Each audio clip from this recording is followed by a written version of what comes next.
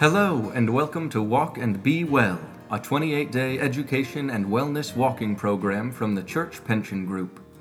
Soon you'll get started on a 4-week practice featuring information, inspiration, and a selection of spirited tunes you can listen to as you walk each day.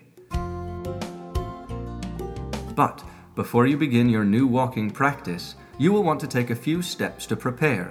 Proper preparation, equipment, and awareness of your personal health situation and walking environment are key to having a safe and beneficial walking experience. In her article, Be Safe Out There, priest, physician, and Walk and Be Well contributor, the Reverend Dr. Jackie Cameron outlines key precautions to help keep you safe, comfortable, and walking. Written for both new and seasoned fitness buffs, Jackie reinforces the overriding benefits of exercise and recommends a host of ways to make sure your fitness program is good for your health and safety. So, you're ready to become a walker, or a runner, or a hiker, or a cyclist, or just more active in general. Wonderful. However, as with everything in life, increasing physical activity is not without its risks. Most of us would probably choose to avoid risk as much as possible, but in reality, a risk-free life is simply not an option for anyone. But for most, the risks of beginning or increasing physical activity or exercise pale in comparison with the risks of too much sitting. So what kind of risks might we face as we head outside or to the gym? As you know, some risks lurk within our own bodies, while others arise from the environment and our surroundings. Let's talk about internal risks first.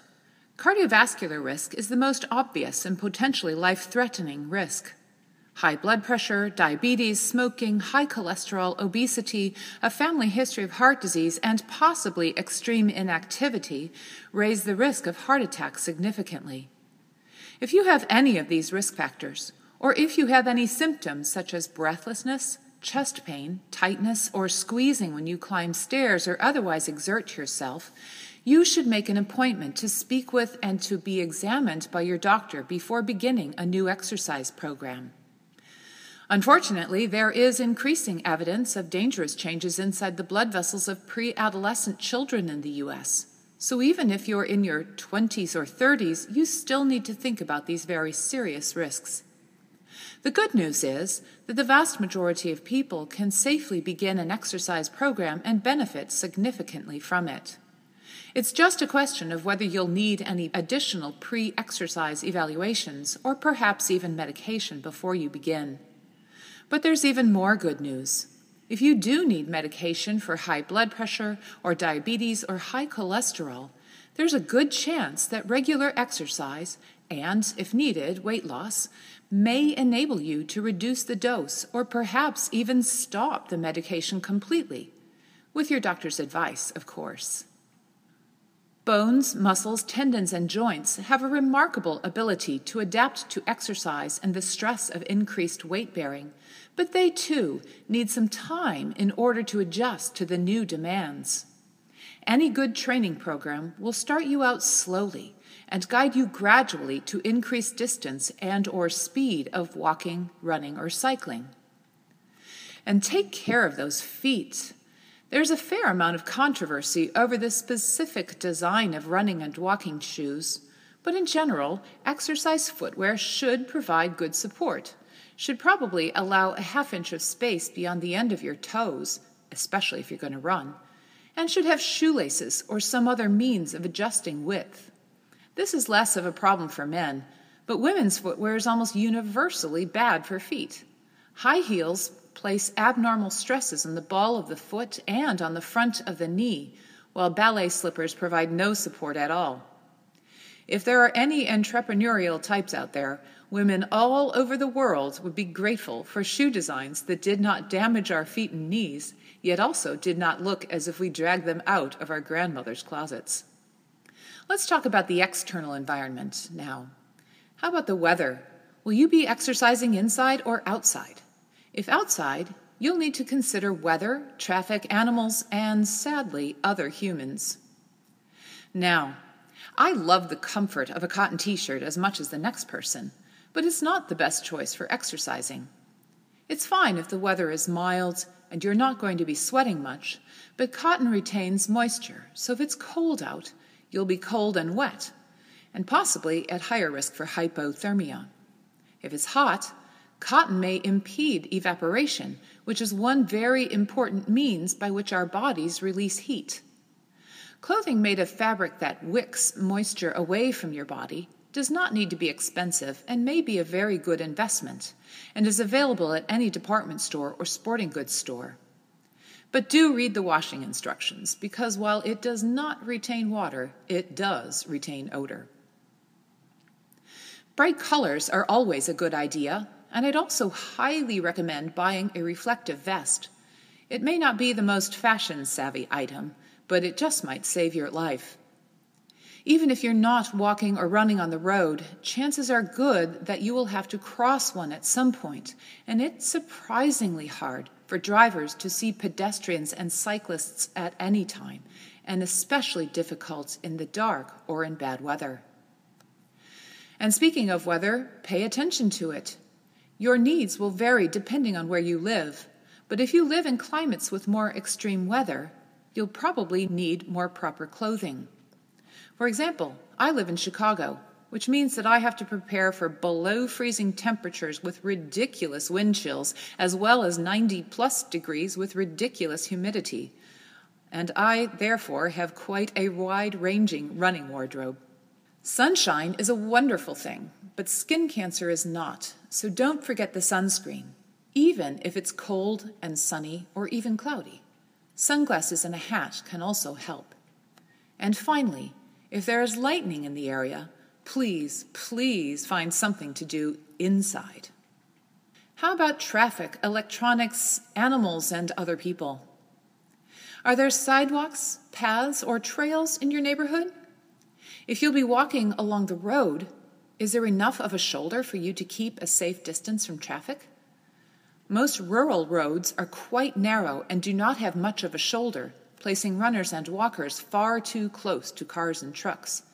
If this is your situation, you might seriously consider driving somewhere safer to walk. Music and podcasts can boost motivation and make a workout go more quickly, but they always make us less alert to our surroundings. So if you're outside, consider whether this might make you less alert to traffic or more of a target for those who might do you harm. If so, listen to your podcast before your walk, and then head out and savor the great outdoors without electronic noise. Do you need to think about animals? Or about other people who might wish to do you harm? As an urban type, I try never to run or walk in deserted places in the dark, ever. That does not mean that I'm never at risk, but there are some risks that simply do not need to be taken. I have learned about rural risks, though. In Central Florida, I was chased by more than one large dog, discovered that the grass on the side of the road was filled with tiny yet razor-sharp and very adherent burrs, nearly stepped right onto a poisonous snake, and ran past road signs that had clearly been used as target practice. And that was just one Credo conference. Fortunately, that conference center also had internal roads that were dog-free, burr-free, and nearly traffic-free. No one can ever be completely safe or live a risk-free life, but common sense and a few simple precautions can reduce risk considerably and allow us to get active and healthy in the safest way possible. And that's the goal for these next 28 days, to get active and healthy in the safest way possible. In addition to Jackie Cameron, you'll have several companions along the way. Priest and physician, the Reverend Dr. William Watson, is also a frequent voice on Walk and Be Well. The Reverend Renee Miller is your daily guide. You'll hear her voice on each recording as she offers a prayer, a reflection, and the motivational tip that concludes the audio. Renee is clear-eyed and plain-spoken about the challenges that come with a commitment to health and well-being. She is also convinced, and very convincing, when she talks about the impact and long-term benefits of sticking with a practice that supports wellness for the mind, body, and soul. Our fourth Walk and Be Well contributor is Elizabeth McKay Moosbrugger, a certified personal and professional coach, former Credo faculty member, and a church pension group Steps to Wellness consultant. Music for the Walk and Be Well series features the sometimes rousing, sometimes reflective songs of singer and composer Fran McKendry. Pieces of Fran's tunes are used to weave together the spoken reflections, plus a full song is included each day to provide a musical interlude. You can listen to the music, walk to the beat, and reflect on the day's messages. Another word as to how you might use the daily audio recordings. The playtime of each audio varies from 11 to 15 minutes. You will hear 2 lengthier spoken reflections, plus a short prayer and a motivational tip. That's a lot to take in while you're walking. The recordings include built-in reflection time and a musical interlude, but if you'd like more time to think about an idea or ponder a reflection question, just pause the audio until you are ready to listen once more. Also, you'll find that each recording gains in meaning as you become more acquainted with its content. Listen again on different days or even as a way to extend your walking time. As your familiarity grows, so too will your inspiration. One final note. Some people like to begin their daily exercise full throttle. They grab their player and race out the door, intent on starting their walk right away.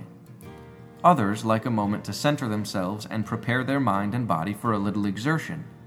If you are among the latter, you can listen to a breathing exercise by Walk and Be Well contributor Renee Miller, available at cpg.org. Congratulations on your commitment to holistic health, and remember to walk and be well.